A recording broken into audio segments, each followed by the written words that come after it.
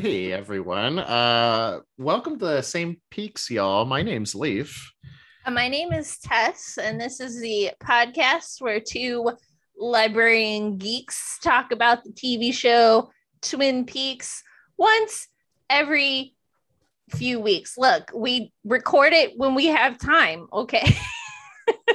I mean, Tess, I don't want to speak for our listeners, but I feel like they're pretty understanding and empathetic individuals, Yeah. right? There's a Mhm. lot. Listen, there's just a lot going on in the world and in our lives. And sometimes we don't get to record, sometimes we do. And today we are going to be discussing episode 7 of Twin Peaks: The Return. Leaf, did you watch the episode? That's a very important question. I did watch it. Excellent. And this Excellent. I'm so stoked because we are just one away from episode 8. Everyone has been wanting. In fact, as my beloved husband Brett just asked me, like, "Oh, you guys talking about 8 tonight?" I was like, "No, we're talking about 7." So, before we get started, I just have a couple notes. Number one, I have a correction to make. In the last episode, I called the waitress with the what I thought was charming and some may find annoying laugh at the Double R Diner. I called her Marianne, and I could not remember if she was from the original series. She is in the original series, and her name is Heidi. I got confused. Oh, I remember Heidi. Yes, of course you do. Oh, holy, of course I do. That's incredible. Wow. Good for Yes. Heidi. So that's my correction. I'm surprised nobody called me out on it on Twitter or email, but yeah. Now we've got an email from our friend Guy Dudeman. This is I think we should make this just like a new segment called "Sent from My Guy Phone," and it's more random thoughts from Guy. Guy Dudeman, of course, one of the co-hosts of It's Happy Hour in France, a Twin Peaks podcast. He says, "Here's another random thoughts email I made while listening to your exquisite podcast during work." I don't know what Guy does for work, but thank you for listeting to our podcast. What a sweetheart that guy is. Now he says Red is one of my fave new characters. That's the sorcerer. The actor Balthasar Getty was one of the main actors in the Lynch film Lost Highway. Also, your buddy from Wrapped in Podcast, I think, had a Twitter beef with him. Oh. So he's saying that our friend JR from Wrapped in Podcast had Twitter beef with Balthasar Getty, which I'm not sure that that's true. I'm going to find out because I do remember that the Wrapped in Podcast crew had Twitter communique with the Balthasar Getty, but I don't remember it being like aggressive or hostile or anything. So I'm gonna look into that. It's been a while since I've been on social media. Is Twitter beef vegan? Is it It is certainly not vegan. It is not vegan. It is not free range. It is not organic. Okay. Did you notice Linda, the name of the woman that needed a wheelchair, is one of the names that the character at the very beginning that looks like the giant told Coop to remember? Oh, I did not catch that. I forgot about that. It was Richard and Linda, I believe, and we've met a Richard and we've heard of a Linda, but I have no idea if it's the ones that we were supposed to look out for because I don't know. Refresh my memory. Which one was the Richard? Richard is there is a character named Richard Horn. He's the one that ran over a child. So not a great guy. I mean, hey, I don't want to throw any shade, but you ran over a kid. So yeah. I think you know what? I'll allow it. We usually exist in the judge-free zone of no judgment, but if you run over a kid, I'm gonna judge you. I'm so sorry. Yeah. I'm gonna judge you. He says, I concur with Leaf. Any show that is described as peaksy always falls short for me. Because you were talking about Happy Town and how it was peaksy, which put a pin in that because I have something for you about Happy Town. Happy Town. And then I agree with Tess about Doris Truman. And I think the theme of don't judge a book or walking in someone else's shoes is very prominent in The Return. Mm-hmm. The continuation of same team vibes seems to mesh really well with The Return. Thanks for another great episode. And that has been sent from my Guy phone with Guy Dudeman. Thank you very much. It's and our correspondent on the outside.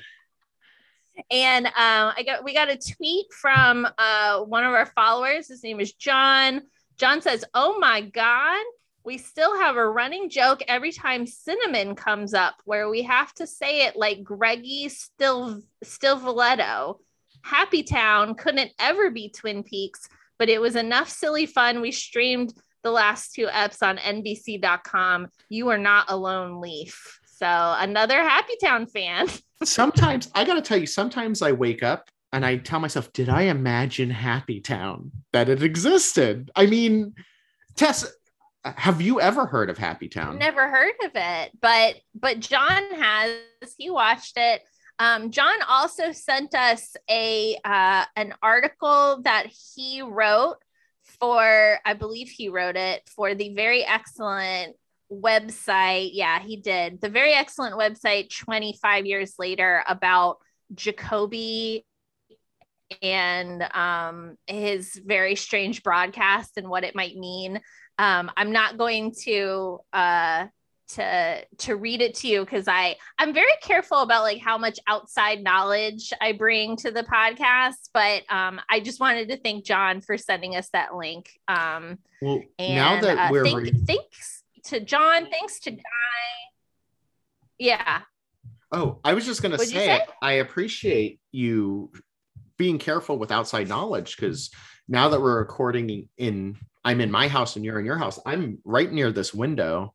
So the spoiler dove could be waiting for you at any moment. Yeah, that's exactly right. At least when we recorded at your house, I could see outside at all times.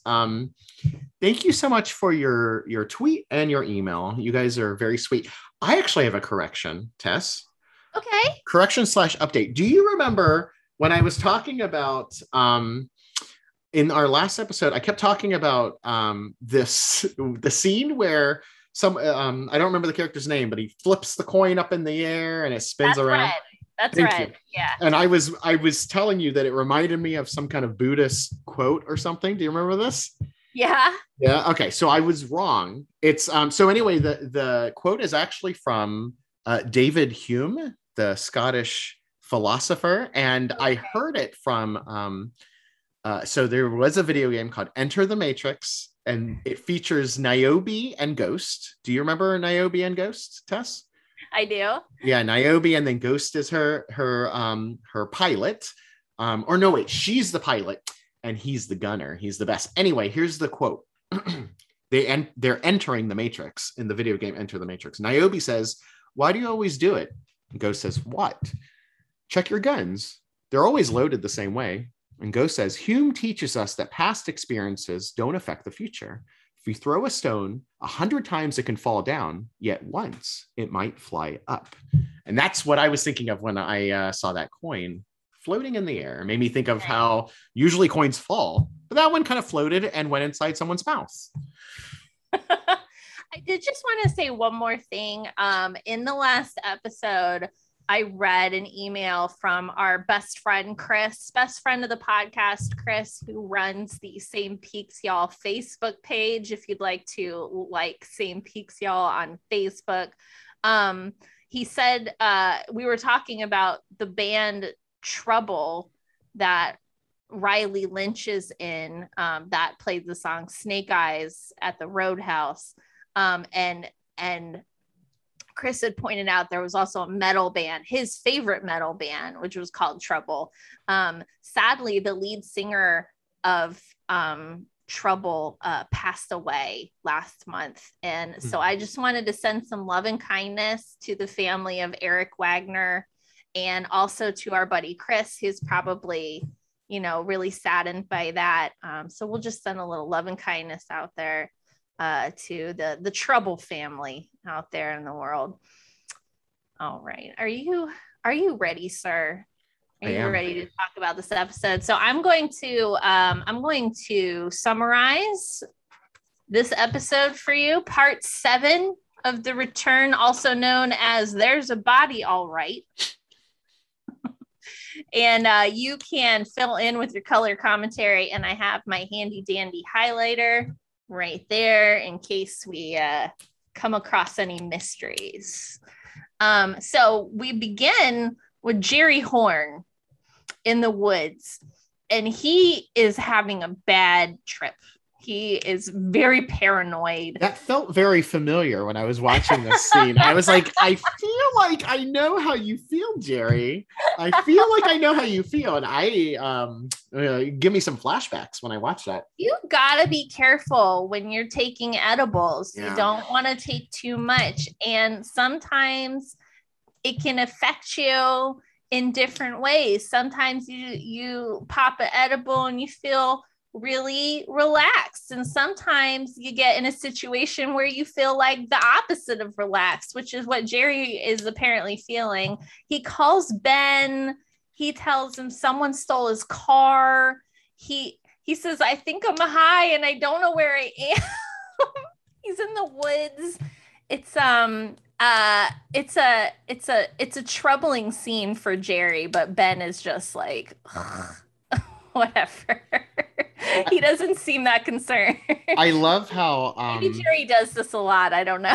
Well, I love how we've talked about this before, how some characters seem very different and then some seem very much the same. Like Ben seems the same. And to be honest, if we're doing like plot points from the old show to now, I think Ben still seems like a pretty good guy, right? Like he hasn't done anything bad yet, Not that I know of. So I kind of really like that because I wanted him to stay good Ben. I like good Ben. Over at the Twin Peaks Sheriff's Department, we are looking through these pages, the pages that Hawk found in the bathroom, and they've determined they are from Laura Palmer's diary. And we even get a flashback to a scene in Fire Walk with Me. So there's 3 of 4 pages. So one is still missing. And they surmise that Leland must have hid the pages there. And they point out something that I thought was interesting because they are, analyzing the stuff, and it says in there about the good Dale is in the lodge, and they point out something that I often forget, which is that Laura never met Cooper. Like the 2 main characters of Twin Peaks never met. I guess highlight that for me. Oh, okay. Or did they? They never seem to meet in real life. That is. There we go. Or on an earthly plane. So if the good Dale is in the lodge, they are wondering who came out of the lodge with Annie. Because Coop or what they presumed was Coop, whoever they presumed was Coop, left apparently not long after the events of the season 2 finale. And then Frank is like, let me bring Harry up to speed on this. Maybe he has some insight. And but they get him on the phone, and Harry is not in a good place to talk right now. He needs rest, and Frank tells him, just beat this thing. So we can maybe infer from that perhaps Truman has cancer, I'm wondering, and it's not going well wherever he is and whatever treatment center he's at. The more I see of Frank, the more I like of Frank. He seems like a cool dude. And he says something like, stay strong, brother, or keep fighting, brother. And he's a sweetheart because he's like, I was going to drop this on you. And you know what? It's not important. Don't worry about it. He's a good guy, this Frank. Speaking of cool cops, Andy is investigating that the child who was murdered, and he's talking to a guy who is that whose truck that was? I was confused, but the guy is like, I can't tell you anything here. We can meet later at another place. So like you get this feeling like he either needs to be someplace or maybe he's being watched or something like that. And Andy agrees, okay, we'll meet later.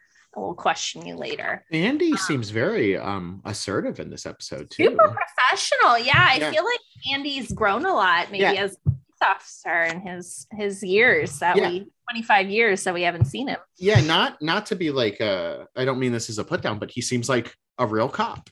You know, like he's like really, but he seems like a sweetheart too. Crying. Yeah, he's not crying. I didn't see a single tear on his face. We get to talk to Doc Hayward via Skype, via a really crazy like monitor that is built into Frank Truman's desk. It's like controlled by a lever and it like slides up.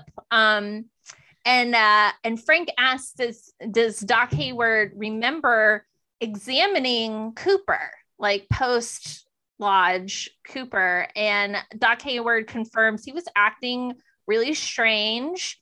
They took him to the hospital, but he snuck out of intensive care, I guess was the last place they saw him sneaking out of. And he mentions that Audrey Horne, they were like, why was he there? And he's like, I don't know. Maybe he was visiting Audrey Horne, who was in a coma there after the bank explosion. And then he describes a really amazing breakfast that he had. I just enjoyed that. Well, I enjoyed this scene because to me, this is one of the rare in this season so far cozy moments, right? Like it was very sweet. And another reason I like Frank seems to really like this guy and they're like good buds, you know, it's very cool. Yeah. And it was nice to see, because that's Warren Frost, that actor who's actually Mark Frost's brother, I believe. And I get the feeling that his health maybe wasn't like 100% to appear on the television show, but he could appear in a scene via Skype. So that was nice. It was nice we got to spend some time with him. And I also like too that it kind of dispels, like there's kind of a what's the word, a stereotype that older individuals can't use technology. And there's a part where Frank is like, do you know what Skype is? And he's like, yeah, of course, I use it all the time. It's incredible. Yeah, I don't even have to leave the house. And I love it. I was like, okay, boop, boop, boop, boop. We're on Skype. You know, I thought that was really cool. Yeah, I like that too. We're in Buckhorn. Lieutenant Knox, which we'll remember, she was kind of dispatched from some kind of like shady government, like maybe it was the Pentagon, I don't know, like she was sent by Ernie Hudson to investigate that body, and there's a body, all right. Constance informs her that this individual was in their late 40s. They died within like the past 5 to 6 days. So she calls Colonel Davis, who sent her, and says, yeah, I think it's him, but he's the wrong age. He should be in his 70s at this point. And then there's a figure walking down the hall. Did you notice that figure behind her? I did, yeah. Yeah, very similar to the figure we saw in the jail cell with Bill Hastings, that sort of kind of like disappeared into smoke. I completely forgot about that guy. Yeah, I know. Well, I mean, that was like quite a few episodes ago, and it was like remember this guy? He looked like this. Moment. Yeah. Anyway, she tells her like no one else accesses this body. This is our investigation now. So it's Briggs's body, right? Right. But we don't know where his head is, right? Right. It's Garland Briggs's body, but it doesn't make any sense that he would be in his 40s. Can you highlight that for me, please? Okay. If you can, highlight his head. Okay. Mm-hmm. All right, you got it. Thank you. We get this really great scene of Gordon Cole whistling. Albert comes back to report about his interaction with Diane. He says she is not interested in helping. It's your turn. And Gordon's like, okay, we'll go together. And Albert's like, say please. And Gordon's like, what? And he's like, you heard me. When I saw that, I felt like that led credence to he pretends to not hear. Remember my theory that he can hear better. Remember your theory about that. That he can hear better than people let on. Mm-hmm. And Albert knows. Albert's worked with him long enough. He's figured it out. Yeah. So we're gonna go visit Diane. We get to her apartment. There's a guy leaving her apartment, kind of a young, good-looking guy. And I barely noticed.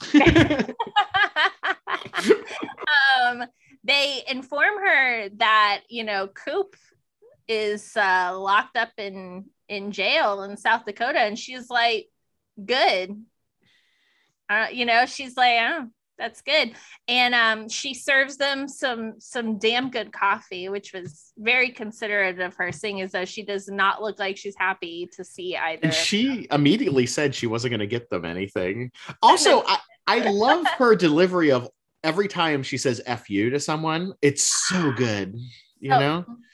Chef's kiss. I went the chef's kiss to the FU, her delivery, because she does it multiple times. I was like, that's so good. So good. She's so good.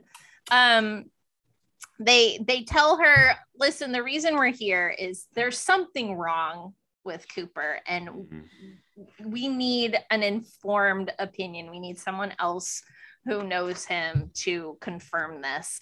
And so they are flying. They're going to fly back. She's coming with them. She's smoking on the plane, which seems like a bad choice, but Diane does what she wants. And Tammy is on the plane, and she's talking to Gordon Cole about the fingerprints that she was analyzing. We'll recall a few episodes ago, she was looking at the fingerprints, and it appears we can now say that she was looking at Cooper's fingerprints from now, the Cooper that they have in custody, and the Cooper that I guess is in the FBI database from 25 years ago.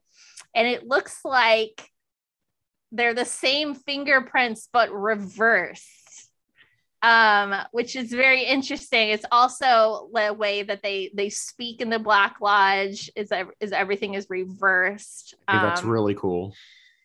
Yeah. And then Gordon does this thing with Tammy's fingers, and he points to like one of them is the spiritual mound.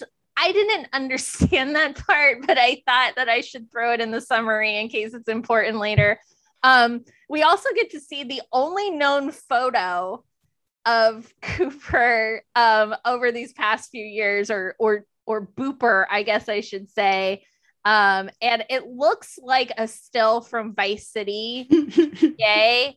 I just really love the image so much. Like he's like walking away from like a Scarface like mansion in the background. It's amazing.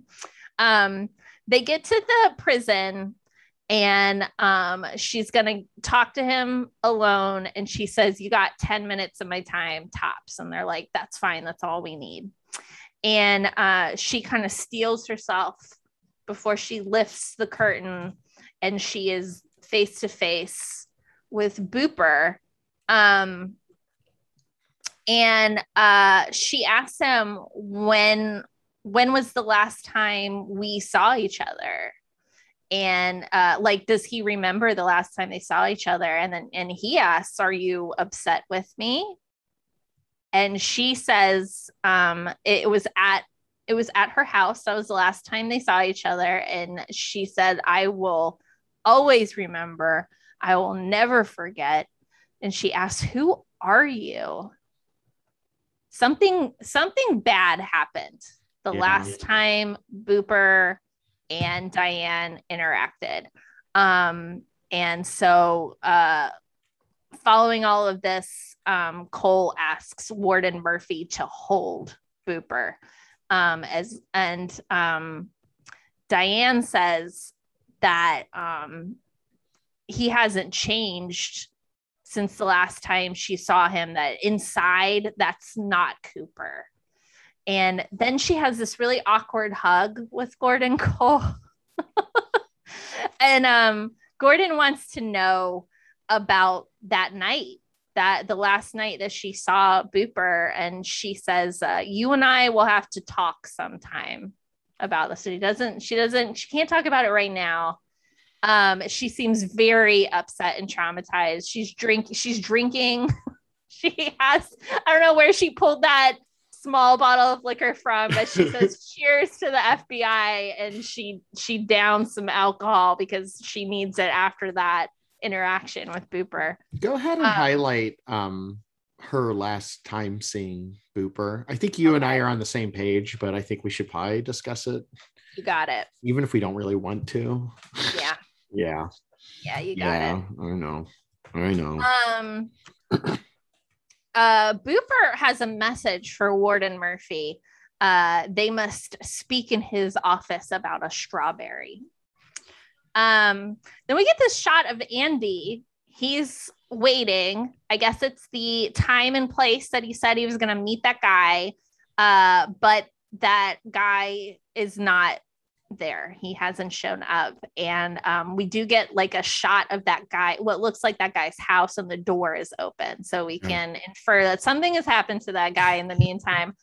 The most interesting thing about this scene, in my opinion, is Andy checks his watch and he's wearing a Rolex. Those are very expensive watches. Well, in our reality, they're very expensive. Do you have a theory? Should I highlight it? Well, sure. Go ahead and highlight it. You probably already know where I'm going with this. The thing I liked about this scene and this whole kind of side thing is this side story is I really like getting like these kind of unresolved side stories, and they might all wrap up at the end, but if they don't, I'm perfectly fine with that. Because what was it? There was that guy who was like, was it the first episode or the second, where they were looking for the key to the room and he was like, oh no, they're on to us. And I was like, it'd be fine if we never found out. Like, I love that kind of like there are stories, and one story just kind of like doesn't even intersect. It just nudges up against our story, and then it goes in its own way. And I really like that. As a person who's fine not having the answer, it does not bother me. I like it a lot. When you think about it, there's so many things in your life that you'll have interactions with people and then they go unresolved, Like, for instance, today at the library. So we had to close the library briefly because several of the staff were exposed to COVID, and we all had to go home and quarantine and get tests. And there were enough of us that had been exposed by other staff members that tested positive that there just weren't enough staff to run the library. So we unfortunately had to close briefly until folks got cleared and we could all come back to work. And I'm just going to say everyone's fine. No worries. But so we shut down for a little while, and our building we share with a senior center, and they did not have to shut down. And they came over today with a ceramic, like a metal/ceramic lizard. And they told me that a child came to the library while we were closed. He saw that we were closed. So he went to the senior center and he said, will you give this to the library when they reopen? I saw it and I thought that they had to have it. And so I got this donation of a metal ceramic lizard. And I don't know who this child was. I don't know why this child felt like I needed a lizard. There's so much unresolved things. Highlight it for me. Highlight it. And you think it's related? You think it's related? Please highlight the ceramic lizard and the kid, and we'll discuss it. Okay. I love the idea that like now, like the mysteries could just transcend the show. I think I know. I'm not gonna lie. I actually do have a theory. Okay. For the lizard, yeah, we can discuss it later in the mysteries. Okay. I'm looking forward to it. So Booper is taken to the warden's office, which seems like that's weird that they would just take a prisoner directly to the warden's office. But I guess the warden's kind of shady, right? The warden is shady. And is that the same warden that Cole talked to? Yes, I think so. Yeah. Yeah, like hold on to him is what he said. Right, exactly. So he turns the security cameras off so they can speak privately. And he pulls a gun on him. And Cooper mentions the dog leg. And he mentions, like, remember there was one in his trunk. How could I forget? Yeah. And he says the other 3 went out with info. And the warden seems very troubled by this. And he was like, well, how do I know? And Booper mentions Joe McCluskey. And then the warden is like, what do you want? And he's like, I want a car for me and Ray. And I want a gun in the glove compartment. And he says, and if you do that, then no one will find out about the late Mr. Strawberry.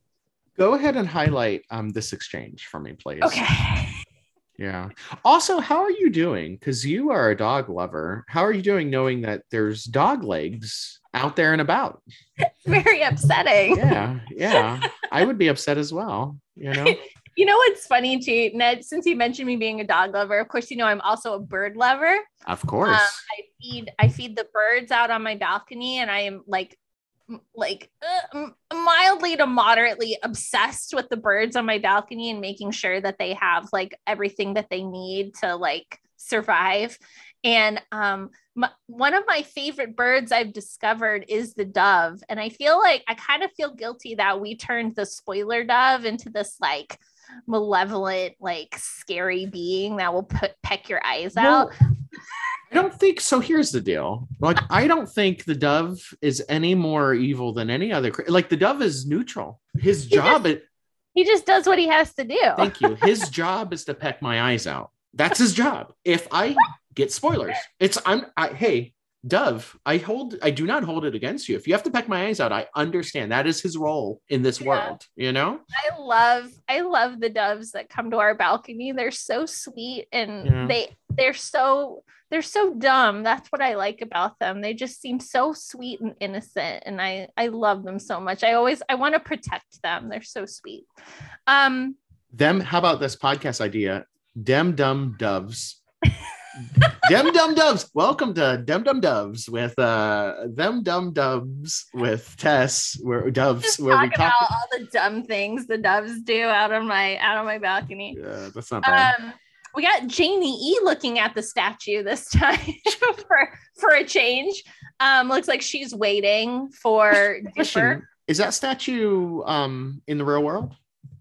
Oh, that's a good question. Yeah, like is it a real like in front of a building somewhere?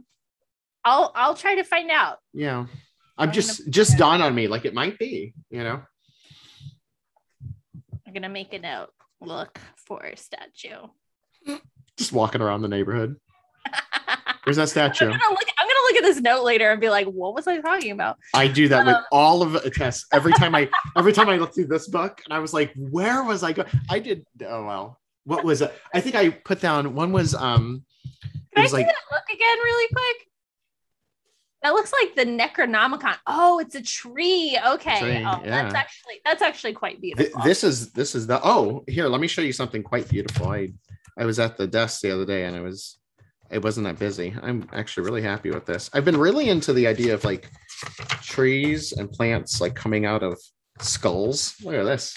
Oh. Look at that bad boy. I love it. Ooh, I like that. That's pretty cool. Thank you. Yeah. For the audio listeners, it is a drawing of a tree coming out of a skull.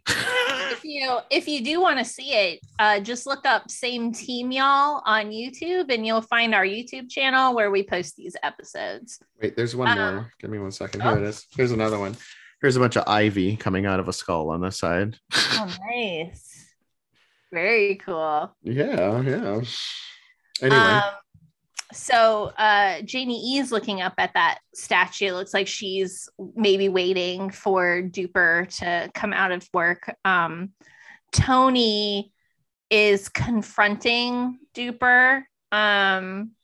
He wants to know, what were you talking to the boss about? Because we can infer from context clues that Tony might have been involved in something nefarious and he doesn't want his boss to find out, and so he's concerned. Meanwhile, Duper is just like doodling on his desk. He's just like and someone comes in to inform him that the police are here to see Dougie, and so Tony jets. Like, so you can like infer a lot about Tony from this scene. He was like, oh, there's highlight him leaving for me, please. Okay. And then we get to meet the detectives Fusco. Are all of them named Fusco? I think that they are. There's like 3 guys and that's how they're introduced, the detectives Fusco. So then Janie E arrives. And she talks to these cops and she tells them what's going on. Like, we're missing a car. It was probably stolen. And guess what, guys? There's more to life than cars. All right. We're under a lot of stress. And they're like, yeah, the car, we found it. It was exploded and it was associated with like a gang. But Janie E kind of like dismisses them. They're like, yeah, good. Look into the car. And meanwhile, I'm going to take my husband home because like there's more to life than cars and gangs and cops. I love how much she protects Dougie. I think it's so sweet. And she's like, no. So much. Yeah. She's like, no, we're not doing this right now. Dumb cops. Of course, our car exploded. Who cares? You idiots. But as they're walking out, Janie E is kind of lecturing Dougie, and then Ike the Spike approaches with a gun, and Duper swings into action, and he disarms the guy and is like takes him down, and then we see the arm, or maybe it's the evil version of the arm. I couldn't tell. And it tells him to squeeze his hand off. Oh, the arm. That's right. I forgot we were called because it's the evolution of the arm, right? Yes, the evolution of the arm, the lightning tree. The lightning tree / like nerve or something, right? Yeah. / brain. What does it say? It says to break his arm off? His hand off. Wait, what is that again? Say it for me. Squeeze his hand off. Yeah, that's right. Highlight what's his name? Something the Spike? Ike the Spike. Highlight Ike the Spike, and then highlight, give me 1 second. I guess just the interaction. Okay. Yeah. Squeeze his hand off. Yeah. Whenever I play video games, which I've been getting into them a lot. Well, I've been doing this thing where I just play it doesn't matter. But anyway, whenever I'm playing games that involve swords and stuff, which most of them do, Freya always tells me when there's bad guys, she goes, cut his butt off. And then she'll say, then all the poop will fall out like that. She's so funny. Cut his butt off. Can I also tell you another thing about Freya that she said that's funny lately? I haven't talked about Freya for a while, so. No, we haven't. It's okay. We were in a public restroom recently at a park. I had to go to the bathroom, so I was using the urinal. And she knows what urinals are. I don't, there's no secrets. I explain what things are. And she knows what a urinal is, but I guess she forgot what it was called. And she goes, I really like your special penis toilet. So funny, right? And it's funny because it's not wrong. It's especially it's a special toilet that people with penises can use. Yeah. She goes, I really like your special penis toilet. I said, thank you, Freya. She's also one more. We were buying tampons for Amanda, And so Freya also knows what tampons and periods are, but she somehow got herself confused because when we open them up, it comes with instructions. And she thought the instructions were how to make the tampons. So she thought we were going to be making them for mommy. You gotta roll them up. Yeah. It's like a craft, like an arts and craft type situation. It's going to be my next crafternoon at the library. I'm so glad that you don't have to construct tampons. Like, I'm glad that they just come. Well, Amanda was like, I wouldn't use any tampons you guys made. She's so funny. But it real, Amanda. I know. Amanda keeps it real. But yeah. So anyway, there it is. That was an interesting tangent. I like your special penis toilet. At the Great Northern, there's like a chiming sound coming from the wall, and Beverly noticed it last week, and so her and Ben are kind of just like walking around the room, because like they feel like they hear it in one corner and then it's sort of like transfers to another corner.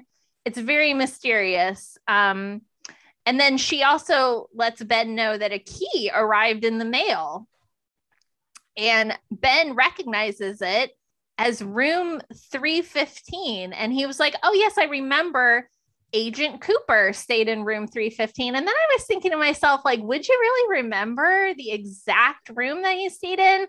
But then I thought, like, actually, that whole like series of events was very significant to Ben, because he was kind of like in love with Laura a little bit. He was kind of, but even if you're right, he was kind of in love with Laura, but even if he wasn't, a man was shot in his hotel in that room. True. So I think he would remember. Yeah, I didn't think it was that weird.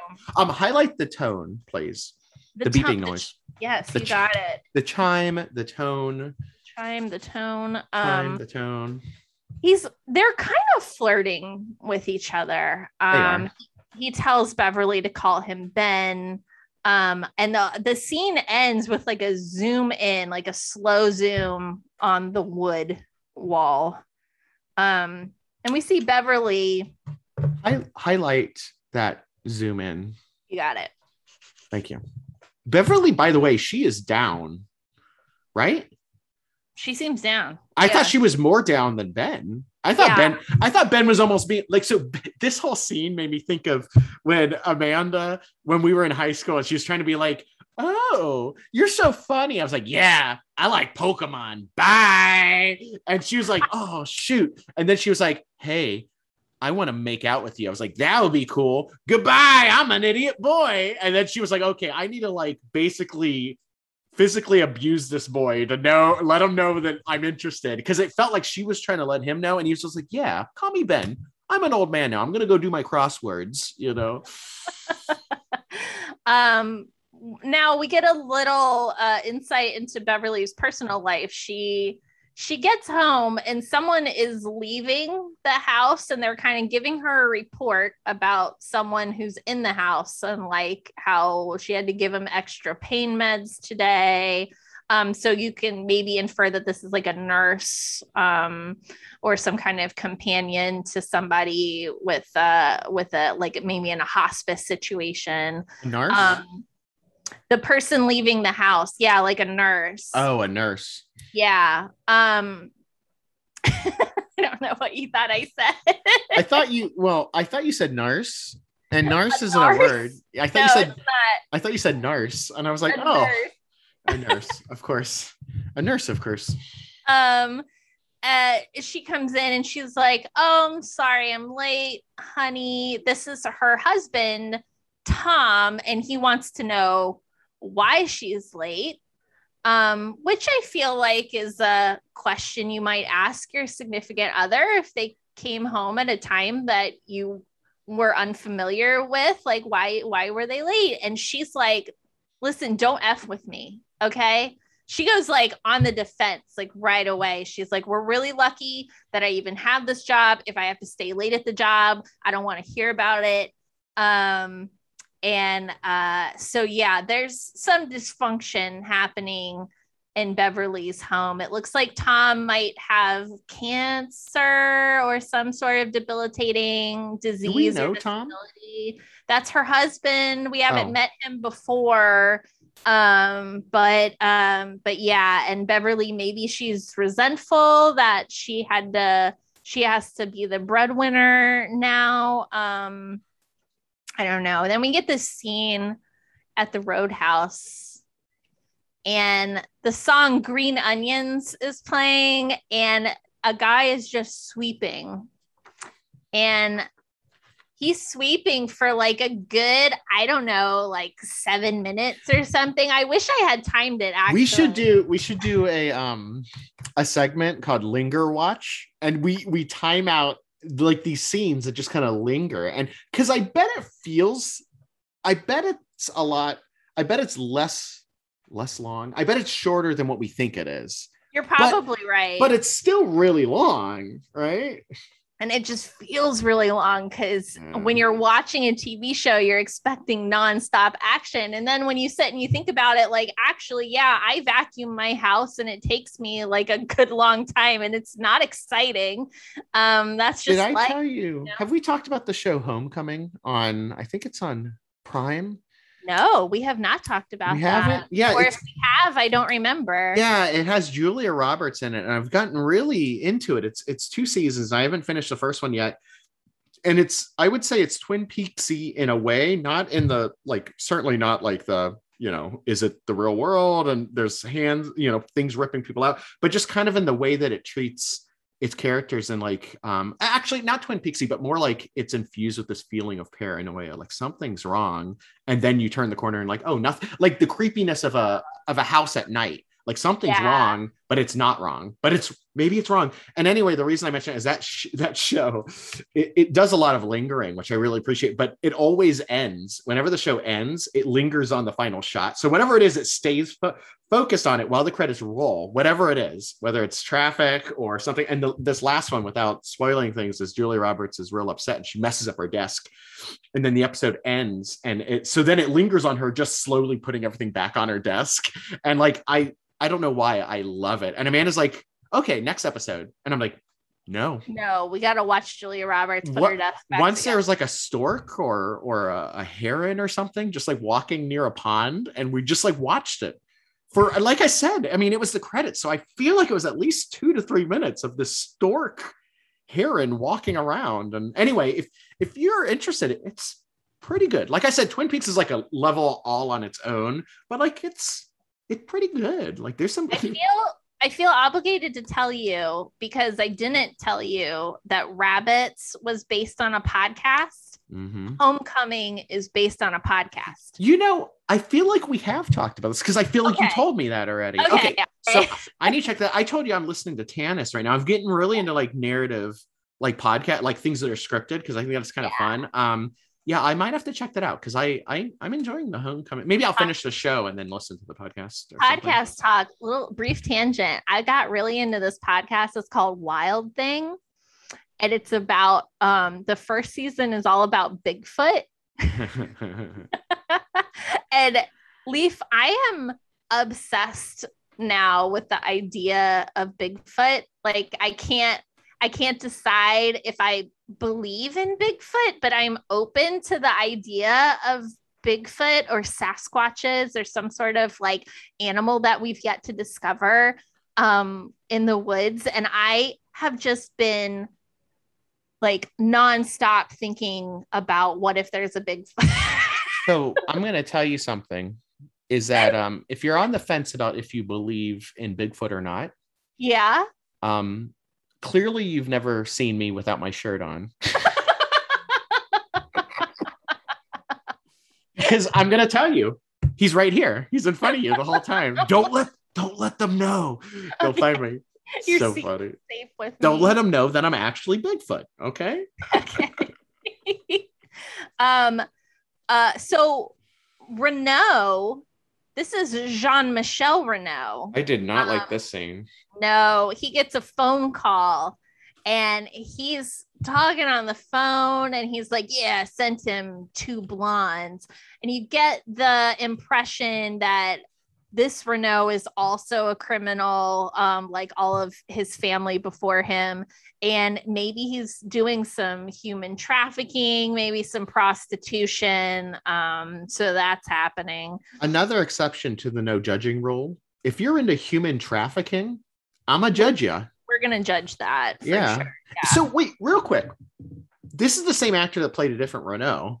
So he played Jacques Renault, I think. And now he's a different Renault, right? Yeah. Okay. I just want to make sure he's not the same character, because that character died. It's not the same guy. It's like another member of the family played by this character. Highlight it for me, please. Okay.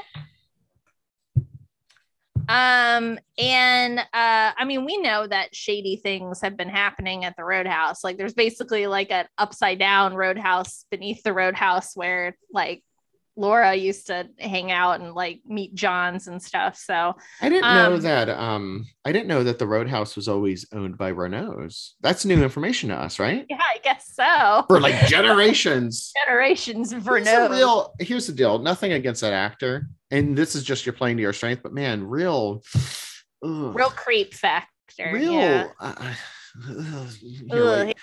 When I think of this character, and not just this one, but whenever this particular actor is playing this type of like women are just things to be used, like and they like that. This is I'm gonna do a noise. It's the way I feel on the inside.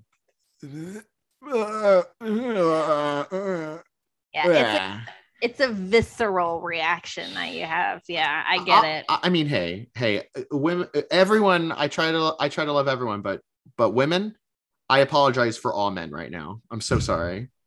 Particularly the Renaults. I apologize on behalf of the Renaults. I'm so sorry. We see the prison door unlock, and Booper and Ray are led out of the prison by guards as the warden looks on, and Booper tells Ray to drive that car out of there. And then we see, I'm like looking at my notes. I don't understand what's happening right here. I have find the statue. I've written down Park. Woods. Sleepwalk playing. That's the song that is playing. That's playing in the Dark Woods. I wrote. We have a scene of Dark Woods, which is juxtaposed to a scene of like the very bright Roadhouse. And the song Sleepwalk is playing at the Roadhouse, and we see Shelly and Norma, and then somebody runs into the Roadhouse and asks, "Has anyone seen Billy?" And everyone kind of just like turns around, and then I guess Billy's not there. So the guy leaves, and that's the end of the episode. Highlight Billy for me. Highlight it. Yeah. Mm-hmm. And this episode was in memory of Warren Frost, who passed away, I guess, shortly after filming his scene as Doc Hayward. And that is the episode. Shall we get into the many mysteries therein?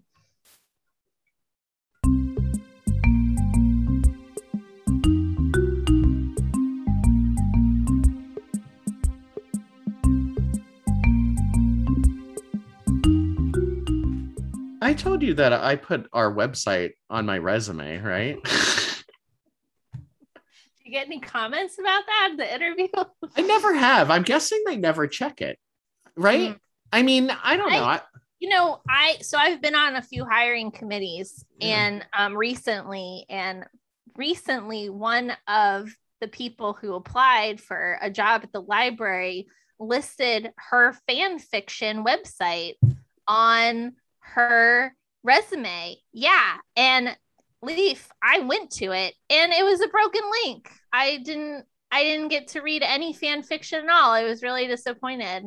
But so to answer your question, some people do investigate the links that are on resumes. Yeah. Well, that's such an interesting thing. Well, the only reason so for audio listeners, the reason I said that just then is that during the music I do weird dance. Testa's elegant, a choreograph, beautiful dances, and I do weird, interpretive, visceral, like really they come from the gut and they're ugly. They're like an ugly cry that goes on way longer than it should. That's the kind of dancing I do. So that's why I was like, an employer could click on it and then watch this and be like, why did he include this? Anyway, it didn't come up in the interview. Can you imagine I'm at the interview and they're like, so Twin Peaks, you know? That'd be amazing. That would be amazing. You wanted me to highlight the fact that I stated that Laura never met Cooper. Whoa. At least in the earthly realm that is presented by the television show Twin Peaks. Yeah, you know where I was going with this is that they met in the Red Room, though, right?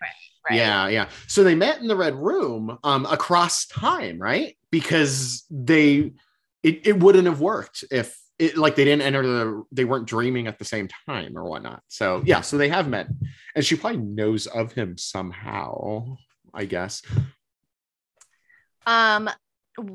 The fact that the Garland Briggs's body is the wrong age, quote unquote, and also missing a head. Okay. So the wrong age, I'm just going to say timey-wimey, wibbly-wobbly, wherever he went earlier, when he was in that green place with the thing on his neck, he might have gone back again, but we know where his head is. Where is it? Remember when Cooper was in that place? Oh, we saw the head float by. It was floating around. Yeah, I think his head literally was in that place. That's where it went. Oh, interesting. Mm-hmm. All right.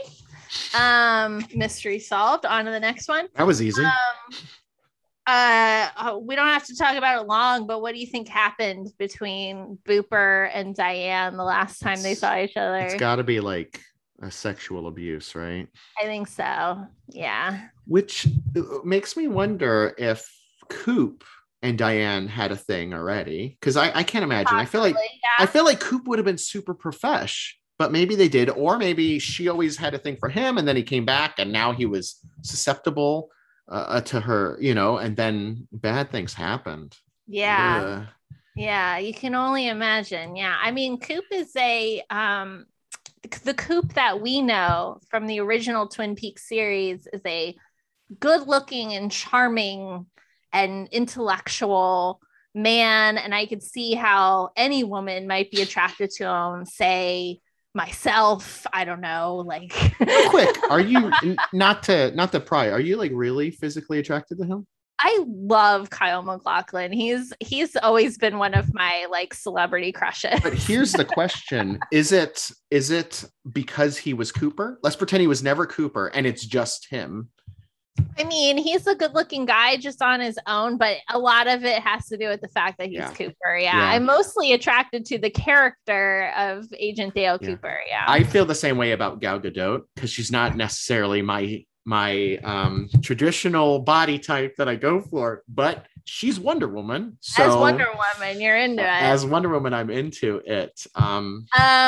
Yes. You had do you have a theory about Andy's Rolex? Oh, well, we said it already. In this world, Rolexes are super cheap, and in our world, they're very expensive. So I think it's just I do think in a way, David Lynch is trying to tell us that the show isn't meant to be emulating the real world, right? Not just the Rolex situation, but like the weird computers and things where people say it was idioms that don't exist in our world. I think it's his own very smart way of saying like, hey, this isn't gonna pretend to be the real world, you know? And some things are bizarre, but other things might seem bizarre and they're not, you know? Yeah. Interesting.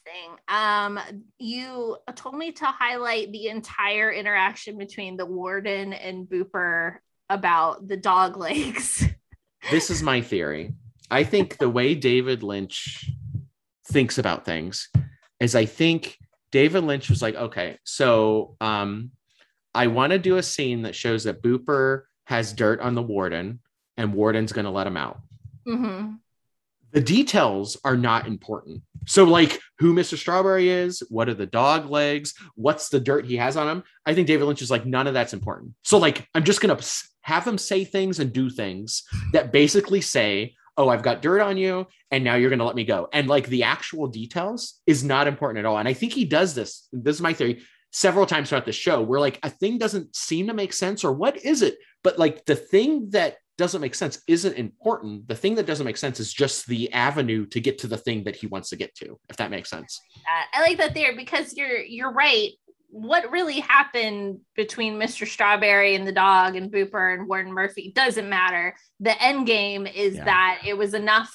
It was effective blackmail to get him and Ray out of jail with a gun and a car. So it must have been pretty. And the scene does a couple things. So one, not only does it get Booper and Ray out of the prison, right?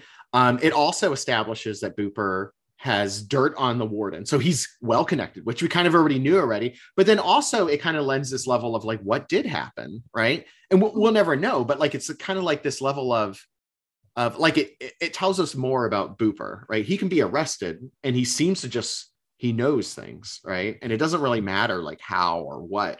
It's just, this is what he's telling us about the character. I like really like this like approach to storytelling where it's like, that's not important. Don't worry about it.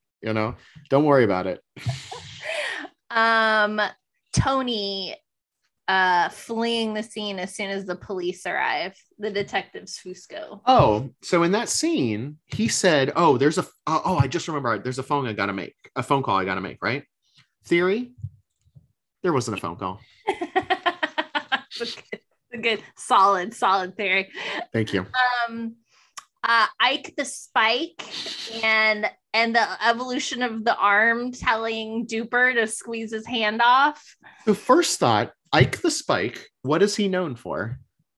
He's known for, I guess, killing people with an ice pick.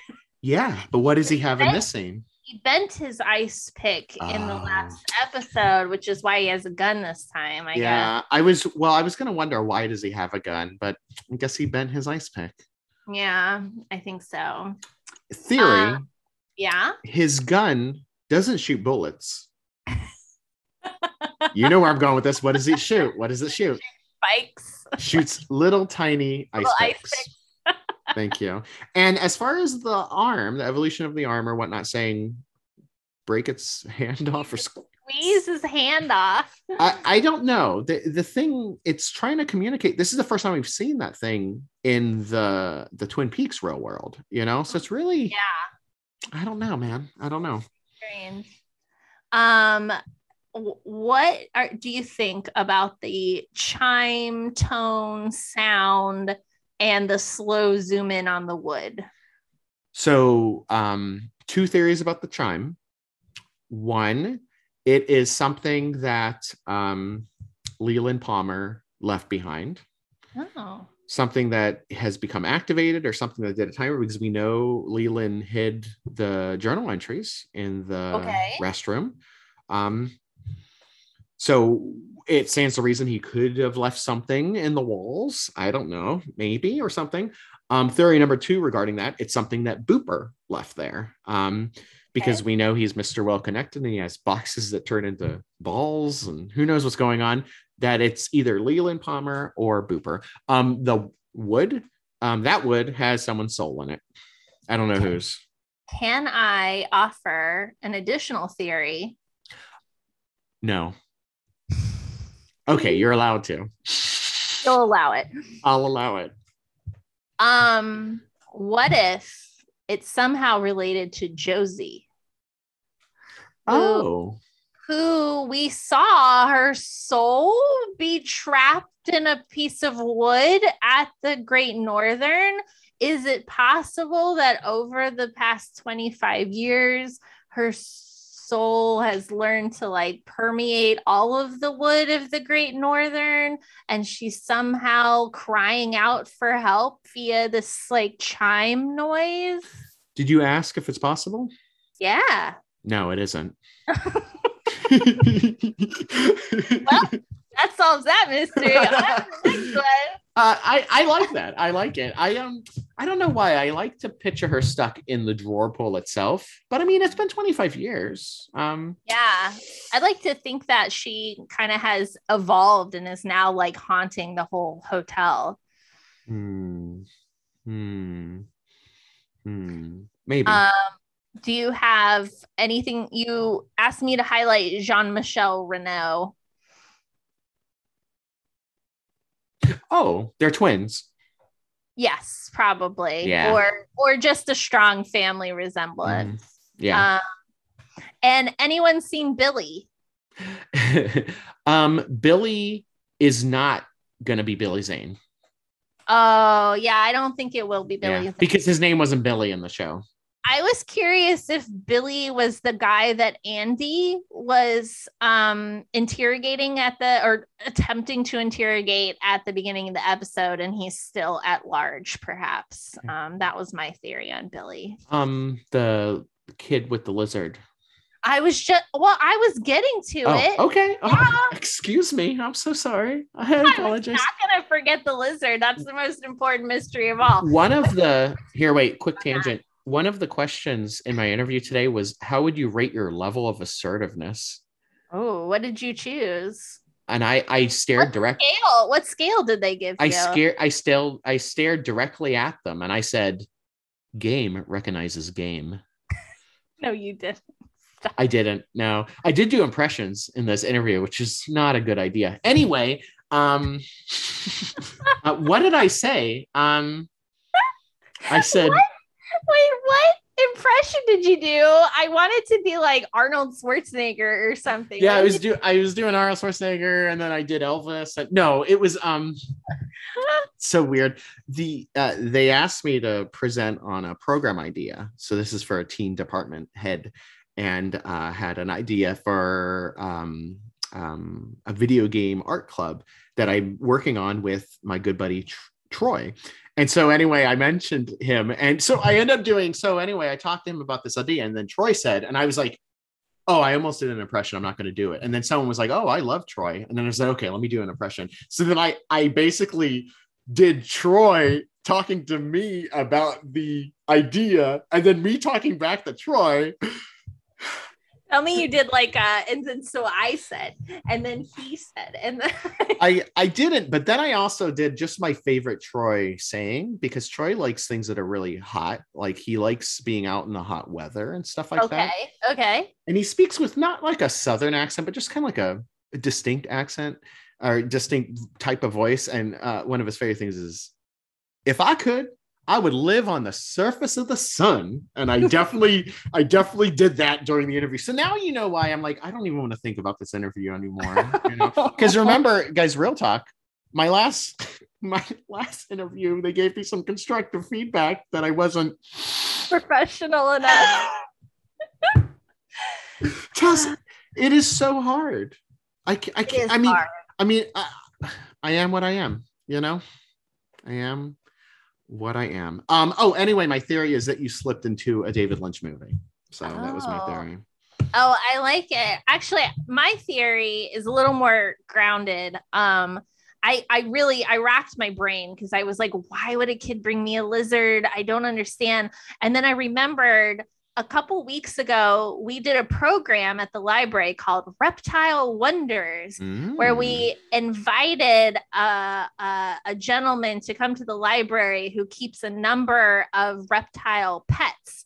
And he showed off all of his pets. He had tortoises and snakes. Did he have a real long goatee? He sure did. Yeah, you remember this guy. I do remember him. He's a cool dude. I like him a lot. He's really cool. He is a really cool dude. By the way, he is coming back in the fall to do an apple cider program for us. Yep. He's bringing a mobile cider press, and he's going to show the kids how to make apple cider, and then we're going to drink fresh apple cider. It sounds amazing. But I'm going to guess that this kid went to the reptile program, and he now associates the library with all things reptile. And so when he saw this lizard, wherever he saw it, that is why he said, oh, I have to get this for the library.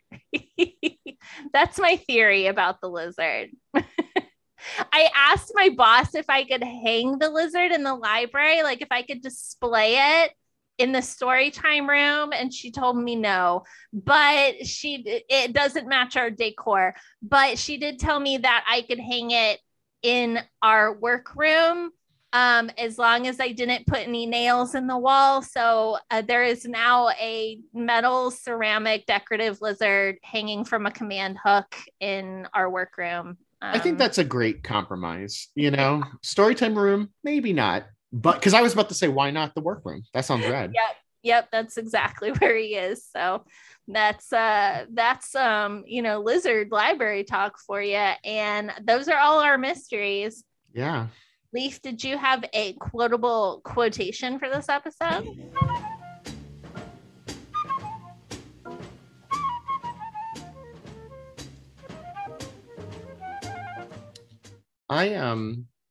To answer your question, I said level of assertiveness is a difficult thing to say. Like, what does that really mean? But I said I'm assertive when I need to be. I said usually I'm not. I definitely don't micromanage. I definitely don't get in people's faces. But if, for example, someone isn't following a library policy we have to enforce, I will tell them they have to. And if someone, for example, I know it's not a fun thing to talk about, but doesn't want to wear a mask, I'm sorry. I don't either. It's library policy, buddy, and it's okay if you don't want to wear one, but that also means you can't come into the library. So not the end of the world. You can go somewhere else. You can go almost anywhere right now. But once you're ready to wear a mask, come on in. And if you're not ready, just wait till that mask mandate gets lifted. No problem. So that was my answer. Is that a good answer? Would you give me the job? I think that's a great answer. I think it's truthful. It's accurate. And it also, in my opinion, it shows that you are generally, you're not a hard ass, as they say, but you can be when you need to be. My ass, so soft. It's like a baby's ass back there. Just and airy, right? It's a baby. Thank you. I was just about to say, it's just like that's why it's so soft. It's just like petting a fine Siberian husky back there. It is nothing short of majestic, whenever I step out of the shower, Amanda just like salutes. She's like, look at that ass, is what she says. That's America's ass. That's America's ass. Also, if anyone from today's interview panel is listening, I think I would be a great fit for the team department. I agree. Call me. I'm a reference. Yeah. Have I lost touch with reality? I mean, really? I'm like, you did a long time ago. I mean, I used to be able to like kind of know, like, so this is where you act like this way, and then you go to work and you do this. But now I really don't know anymore, and I'm really like, sure, I'm gonna put this in my resume. They'll get it.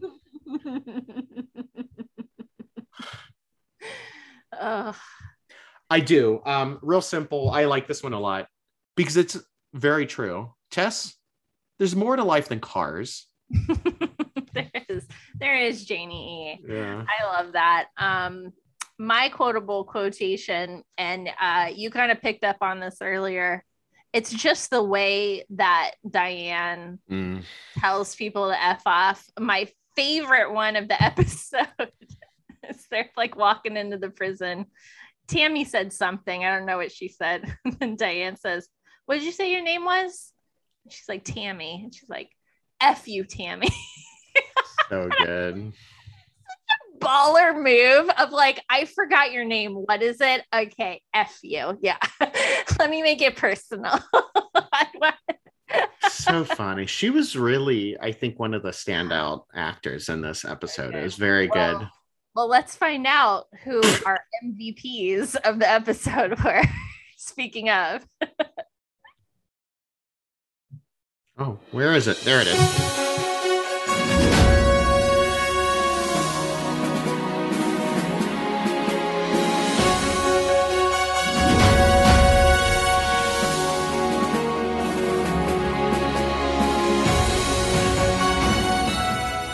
That was some really great superhero posing you did there. So that's just what I look like in my regular life.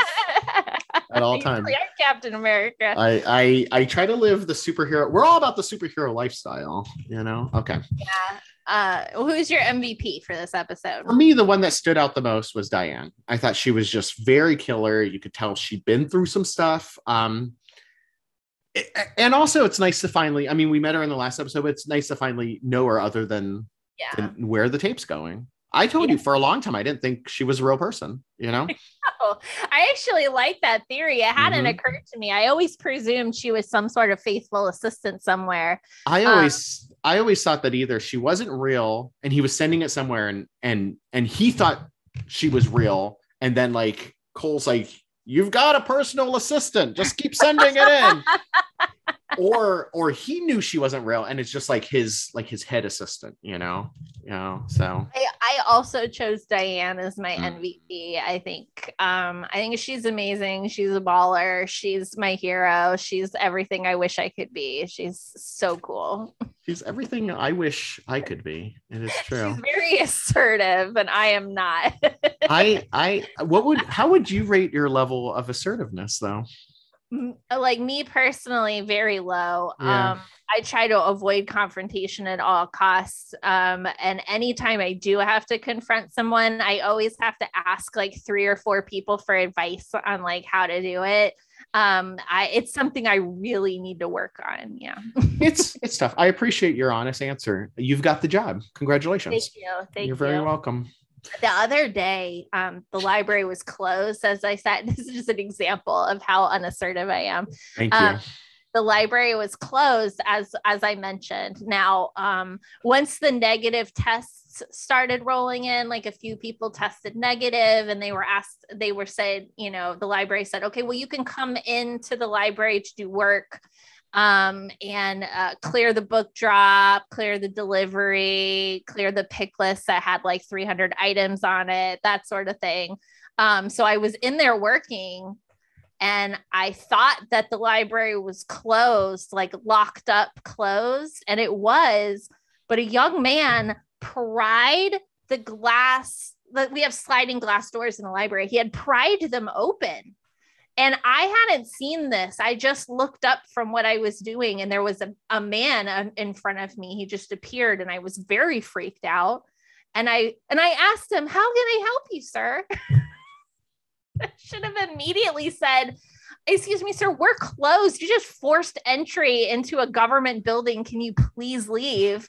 Yeah. And he was like, "I need to print something."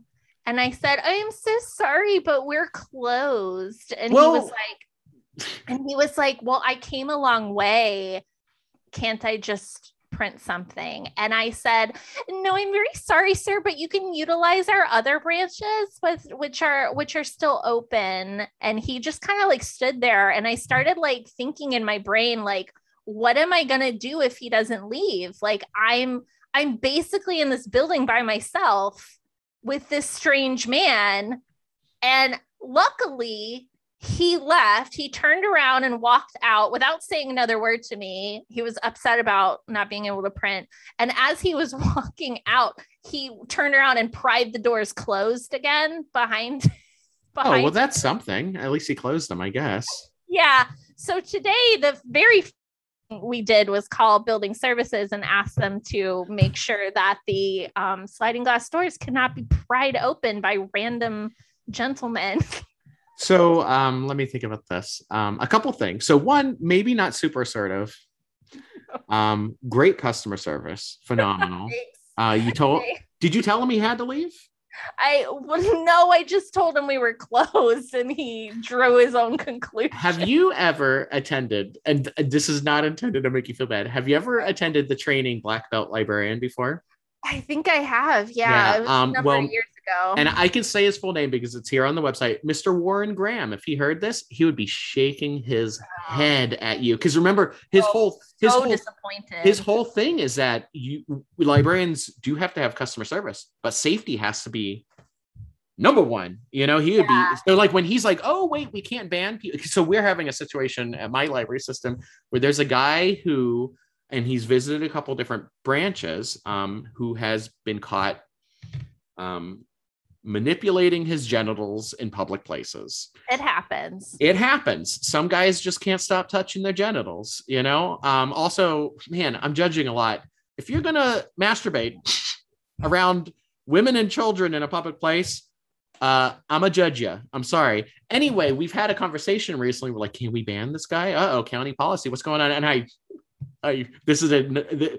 we have a Microsoft Teams where we can all get on there, and I got on there and put a little bit of my 2 cents on there, and I was like, if we can only ban someone for masturbating, italics, for 2 days after multiple offenses, we need to rethink this whole thing. I'm not a manager, Tess. I'm no one in this branch, but I'm like, this is absurd. I think I said a ludicrous form of mockery.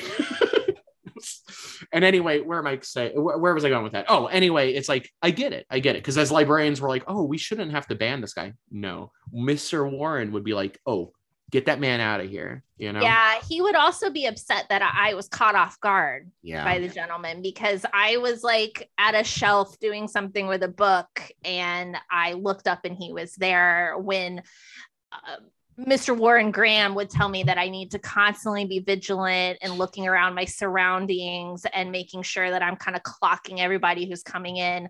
I was caught off guard because I presumed that the doors were locked, which technically they were. They should have been. Yeah. It was a very strange occurrence, but it gives you a very good look into my psyche, which is quite dysfunctional. Another thing that I did say at the interview when it comes to being assertive, because I said often, like, I don't feel like I need to be assertive, right? Like, you know, if staff members, if they know what their role is and they're doing it well, who am I to, you know, you don't need to be the guy all the time. But one case I did say, though, is if someone comes up and I feel like one of my friends is getting some BS from a customer, I said, I'll get up. So I was just about to say, like, if you were there and I saw a guy opening a door and you're clearly trying to tell him to leave, I would have been there in a heartbeat. Like, because I'm not to say I'm Mr. Nice Guy, but I think it's safe to say I'm Mr. Nice Guy. But the second I feel like you're trying to like take advantage, and most of my friends are women, so I'm sure that's a part of it. Once I feel like there's a guy who's trying to do that thing, I'm there in a heartbeat. I remember once there was a guy at my old library, and there was a guy, and he was probably going through some stuff, a divorce or something, and he was just talking all about how women used to be and how they are now and how they should be. And I feel bad because I got out there and someone was helping him print stuff, and he was just giving an earful to everyone. You can see that his staff members are just like, oh, this guy, and they weren't saying anything. They're like, oh yeah, sure, yeah, of course. And he was like, this is how women used to be, and now women today think they can, you know. And I went up there, and at second I heard it, because I was a manager at this time, I like beelined over there, and I was like, and he was like, yeah, I'm just saying what I was like. I was like, no one asked to hear what your opinions are on women. He was like, and he was just like, and you know me, I'm not, you know, but if I feel like you're being a real a-hole to my friends, and he was like, oh, I was just giving my opinions. It was like, no one asked. And he was like, oh, and he said something like, I'm sorry, sir. I think he said sir, like in a condescending way, but he stopped and he left. And later, a few staff members were like, thank you. Because sometimes, unfortunately, sometimes for some guys, I know I've gotten on a soapbox a little bit, you need another guy to be like, no, you know, that's not okay. This guy. Anyway, my MVP of the episode. Wait, did we do that already? Yeah, we did. Yeah. Oh, yeah. Thank you. Okay. How many fish in a percolator would you give this episode? Don't drink that coffee. You'd never guess. So good. There was a fish in the percolator. I know we're talking about like what jerks guys are, but not Pete Martell. Pete Martell is a prince among men. And well, I was going to say, and also we should say hashtag not all men as well, right? No, not at all. It's just like anything. The worst situations stick out the most in your head. You know what I mean? For every that guy, there's a me. I would give this 3 fish in a percolator. It was fine. Yeah, it was fine. Yeah, I gave it 4 fish in a percolator. It was fine. It was a good one. The next episode is part 8, and I don't think it's been spoiled for you. I think your eyes, not at all. Your eyes are safe, but it has been hyped by a lot of people. So I'm very interested to hear your thoughts on part 8 in our next episode of Same Peaks. Let me ask you this. I've asked this before. It's not like after this is downhill. It's just that this is like a unique spike. Yes. Yeah. This is just a very unique a unique Ike the Spike. I believe when this was initially aired on Showtime in the year 2017, there was a week-long break after this episode. So this episode came out, and then the next week there should have been another episode, but there was a break instead. And I believe it was a holiday. I think it might have been July 4th or something, and that's why they didn't air the episode.